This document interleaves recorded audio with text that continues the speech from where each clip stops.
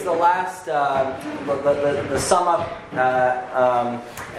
series in our series of the Anxiety Antidote. We've talked about a lot of things.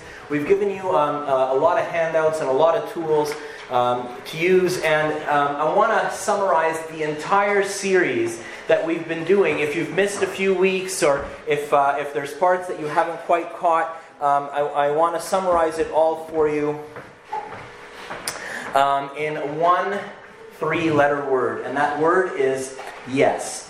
Before we get started, with all the little kerfuffle of the screens not working and this and that, I kind of need a little de-stressor. So I learned something fortuitously, sort of through my previous profession, and also through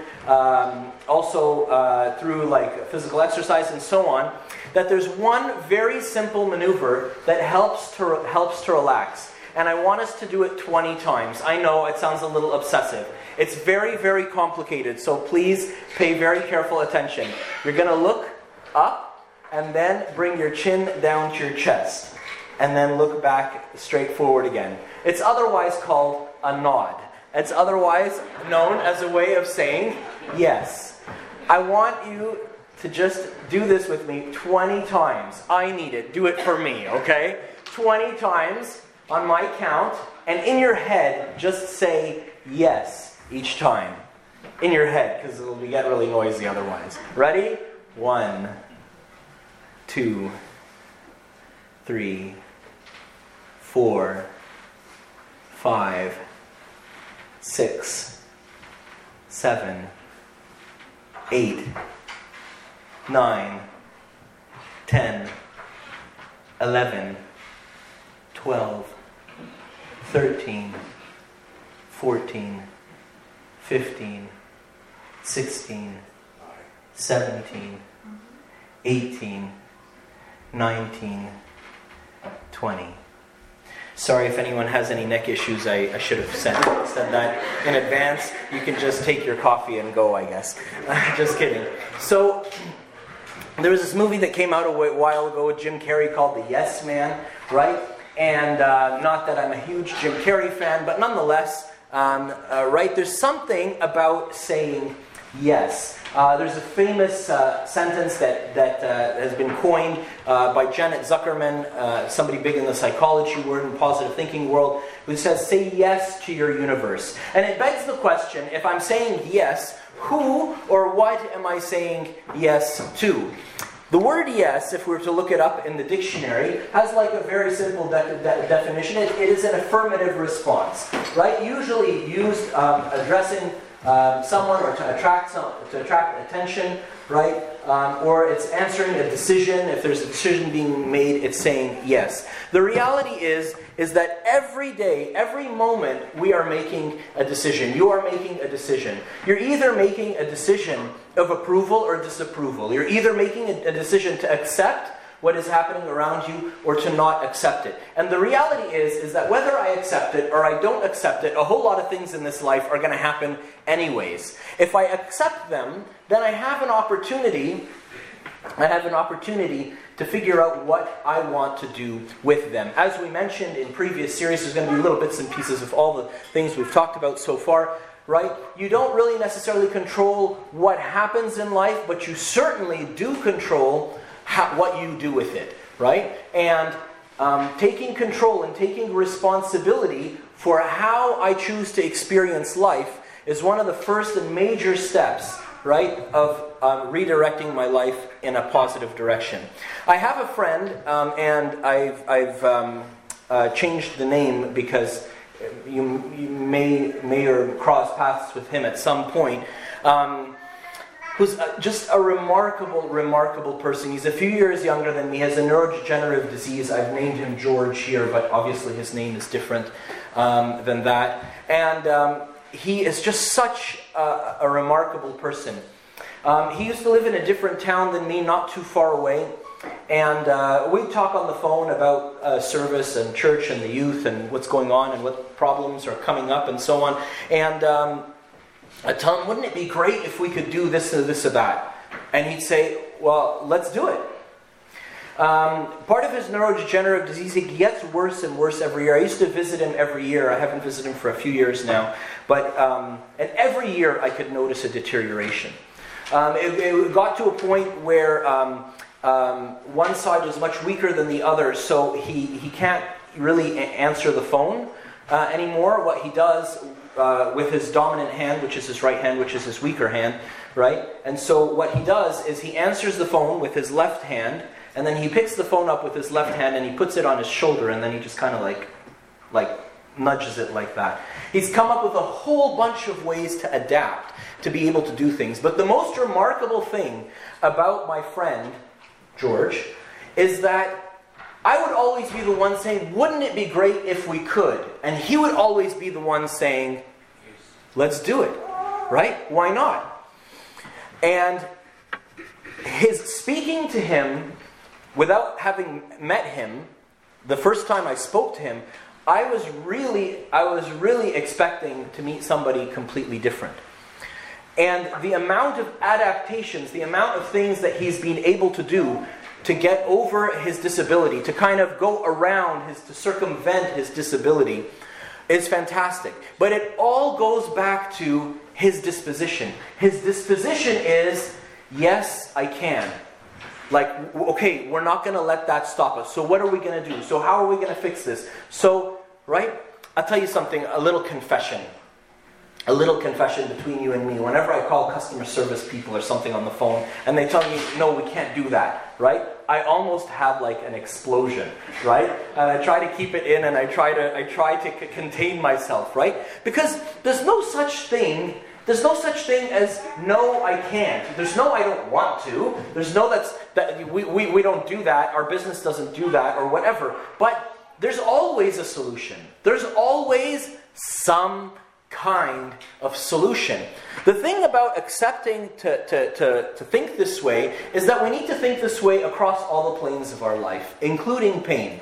And what I'm saying about saying yes to all these opportunities and saying yes to all the good things in life, it's also saying yes to pain. I'll illustrate my point more clearly, right? If you are a yes person, right? If you are a yes person, you end up accumulating a lot of friends. This is just as an example, right? And eventually, there's only 24 hours a day and you have limited energy and so on, and there's other things that you want to do, given, that's great, right? So you end up having to say no. If you have a lot of friends, you're going to also end up saying a lot of goodbyes. And that's sort of part of it. It's part of having a lot of friends, part of loving a lot of people.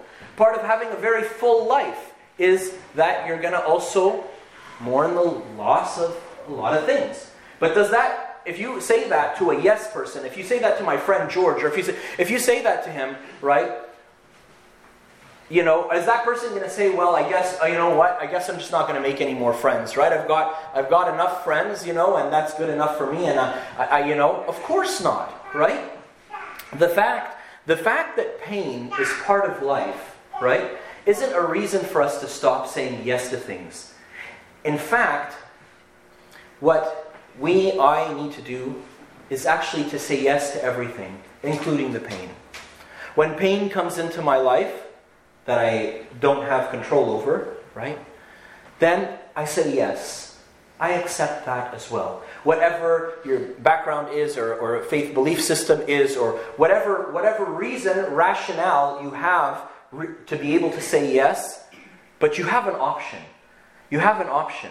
You can suppress that pain, you can push it away, you can put it in a little box and tuck it under the bed and hope it never comes out again, and in all likelihood it will. Right? So part of saying yes is saying yes to everything. Saying yes to the good things and the fun things in life, and saying yes to the pain as well. And that yes, just saying yes, the fact that I'm willing to accept it, is transformative. It changes how I deal with it. It changes my relationship to it. My favorite movie of all time, I'm going to date myself, came out I think in 1998. Oh my God, some of you probably weren't born. For sure, some of you weren't even born back then. It came out in Italian called La Vita è Bella, or otherwise known as Life is Beautiful, with Roberto Benigni. Right? And it's this story about this guy who is madly in love with this woman, right? And he marries her, and they have this splendid, beautiful life. Everything they do is beautiful, right? And he works in a restaurant, and he's like his uncle's restaurant. He's completely unsuccessful, right, by like the world's measures, right? But he's just enjoying life. And they have a little boy, and every time he comes home, he runs into the house. I still do this sometimes. He flings open the doors and goes, "Buongiorno, principessa," to his wife, right? So I still do that to Mary. Sometimes you want to tease her, you can do that to her. And then the little boy learns from his dad, so he runs into the house, and he goes up to his mom and goes, "Buongiorno, principessa," right? And it's so lovely, and it's so beautiful, and their life is beautiful. They're living simply, poor, an unskilled worker, but they're living beautifully. And the Second World War happens, and he's Jewish. And they get taken, him, his uncle, his son, go off to one camp, and his wife to another. And his son is with him throughout the whole movie. And I won't ruin the movie for you and sort of what happens in the movie, right? But he, like, here's his, like, I can't remember, like 4-year-old, 5-year-old son with him in a concentration camp, and he convinces his son, and they take him on the son's birthday. On the son's birthday, they get taken away to the concentration camp or something like that. He convinces him that this is a birthday party. This is a surprise. The whole thing was a surprise birthday party. I'm not sure about lying to your children and how good of an idea that is and all of that. But the point is, and he turns the whole thing into a game, right? And then, like, whoever eats the least, because they weren't giving them any food and they're like starving, whoever eats the least gets points. And whoever does this and does their work on time and comes home and gets points and so on. And so the little boy goes through the whole concentration camp experience thinking it's a game and like sort of playing the game, and his father continues to be creative, trying to shelter him from the horrid reality. The story ends relatively happily in the end, but the point is he doesn't reject his horrific reality. He doesn't push it away and say, I just can't deal. This is not for me. I just can't deal with this. He says yes. So we say yes to the good things in life, say yes to the opportunities. Doesn't mean you're going to do them, but you're just saying yes. You're accepting them, right? Say yes to the pain. And marvelous things, earth-shattering things that get documented as an event of the century or event of the millennia happen when you say yes, particularly to pain. I'll talk about just two people, Father Arseny, in the concentration camps as well in Russia. Marvelous, marvelous story. If you like to read biographies, if you don't really like to read but you wish you did like to read, pick up this book. Okay? It's just a story, so it flows really nicely. And the spiritual experiences he has in 40 below zero in a Siberian concentration camp are beyond imagination. Hundreds, thousands of people have said, I met God through this person or that person in a concentration camp. Another person I'll just mention, just to give you examples, resources you can look into, Dietrich Bonhoeffer, also in the Second World War, was a German Lutheran pastor, was a lawyer, became a pastor before the World War, and then he was convinced that this wasn't right and that he had to speak up, so he spoke up against the Nazis, and he harbored Jews, and then eventually he got caught, and he got taken away to the camps as well, and he also died as a martyr. Right? These were heroes in the depths of hell itself. These people sound larger than life, and when I talk about them, I often think to myself, yeah, but I'm never going to do something like that, and maybe I won't. Maybe God will give me never to see the abyss of hell on earth in concentration camps and war and the like.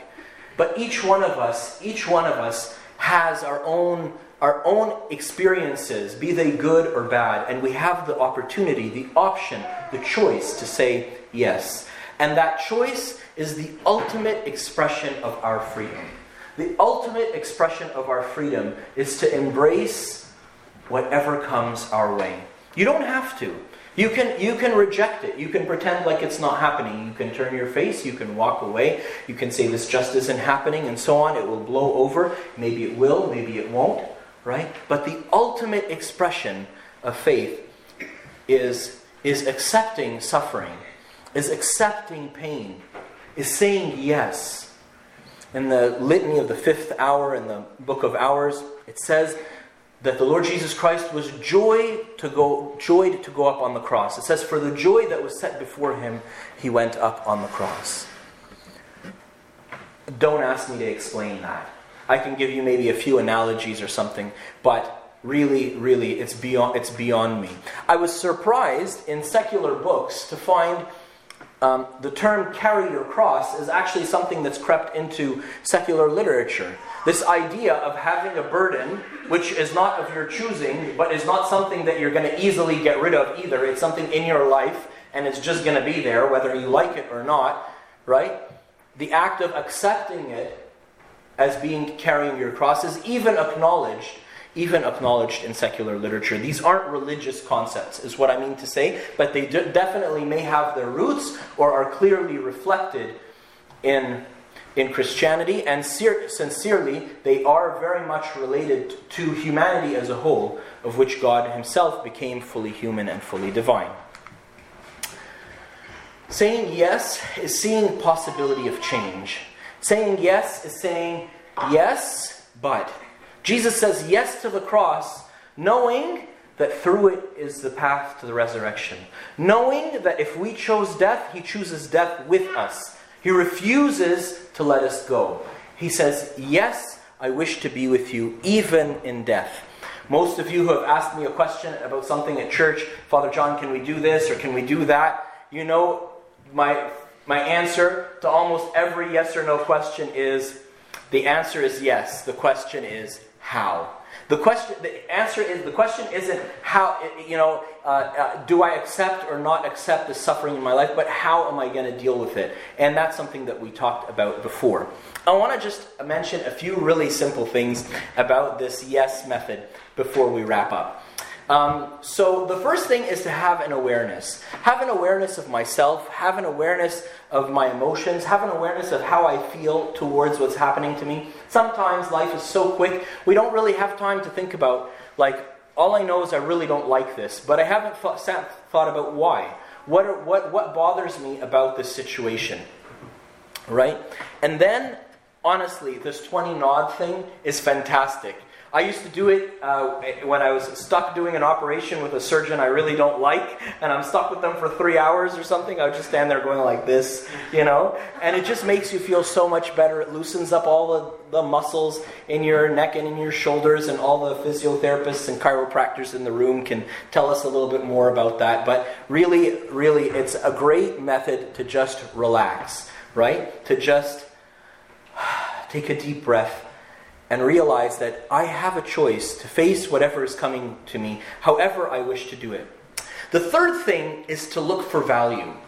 Okay, in this situation that seems like a big mess, is there anything valuable? Like, I can just throw this situation in the garbage, but I'm at risk of throwing the baby out with the bathwater, right? I'm at risk of throwing out something incredibly precious. What I've realized in suffering is God is incredibly economical. God will not allow you to experience the depths of suffering for longer than necessary for you to learn what he really wants you to learn to bring you to the kingdom. And that thing is more valuable than the suffering which you suffered, even in your own eyes, outside of time. Like me, 20 years from now, will look back at that and say, it was worth it, right? I don't know if I'd go back and do that again, but certainly, it was worth it. God is incredibly economical. God will not allow you to suffer more than necessary, and there's tons of scripture around that. So there's value. There is incredible value even in suffering. And the fourth thing is to try to be patient. This, I didn't realize that I had it broken down like this, but this is exactly how I deal with traffic. In college, or early university, when I started driving from the suburbs into the city, and I get caught in traffic sometimes, I decided that I was going to leave early and avoid the traffic. But if I didn't, if I slept in, if something delayed me, if whatever, and I got caught in traffic, I decided that as soon as I get caught in traffic, I have a protocol, right? This is the John Boutros protocol for traffic. You don't have to do it, right? But it's just an illustration of this method, right? Realize that I'm caught in traffic, and my immediate reflex is to try to weave in the lanes and be that really annoying guy that almost hits you 4 times and ends up still behind you, right? I'm that guy, right? So I have to realize I'm in traffic, don't change lanes. So that's the first rule, don't change lanes. Get into the right lane, it's usually the fastest in highway traffic, and just stay there, okay? That's rule number 1. Rule number 2, either get some good music going or get somebody on the phone that you really want to talk to. But I usually be driving in at like 6:30 in the morning, so I'm not going to call anybody at that time. So I get some good music on, right? And the third thing is enjoy. Just realize that, like, I'm here, I'm alone, I'm never alone, right? I'm by myself, there's no one to talk to. This is amazing, right? This is fantastic. Even as like a early 20-year-old, I was a social butterfly, right? So I was always with people and always talking to people and always with people. So it was nice to just have, like, now I've just got an extra half hour of, and the last thing is be patient, right? Just realize it's going to take a little bit more time. If you need to call somebody, let them know you're going to be late. Call them, let them know you're going to be late. You're going to be late anyways. Whether I weave through the lanes and drive myself and everybody else crazy, or I just sit there and enjoy, right? I'm still going to be late. So pick up the phone call, whoever it is, and use your hands-free thing, whatever the laws are, right? But, and let them know you're going to be late, and then enjoy. Enjoy. And sometimes, I confess, I'd even get to where I was going, and if I told them, okay, I'm going to arrive at like 7:30 instead of 7:15, and I arrived at like 7:28, I would just sit there for an extra 2 minutes. I'm like, ha'i. I don't know how to say it. I don't know how to say it. My right. It's my right to enjoy. I have 2 more minutes left of enjoyment, and I'm going to enjoy them, right? If I have to drive through traffic, and I'm enjoying my last 2 minutes because they're mine, right? Why? Who goes to work? Who goes to work early and starts work, right? If you don't have to. Right? So I do, actually. I used to go to work an hour earlier, but that's another story, right? So it's just a method, right? But this idea of nodding yes, looking for the value. Where could the value be in this experience? The reality is, it's your choice. It's my choice. You can say no, right? But the word no builds tension in my neck. Just the word no starts to give me a tension headache, right? The word yes, right? I can't help, but we try to make the series very practical, but not very religious, but I just can't help myself, seeing as we're in the fast of Advent. I'll conclude with this one thought. All of creation, since the beginning of time, has said no to God. Don't eat from the tree, no. Don't build a tower to heaven, no, right? Get on the ark, no, right? God gives the people of Israel 10 commandments and a whole bunch of others, no, and they break them all, and they worship idols, no, no, no, no, no, no, through all creation.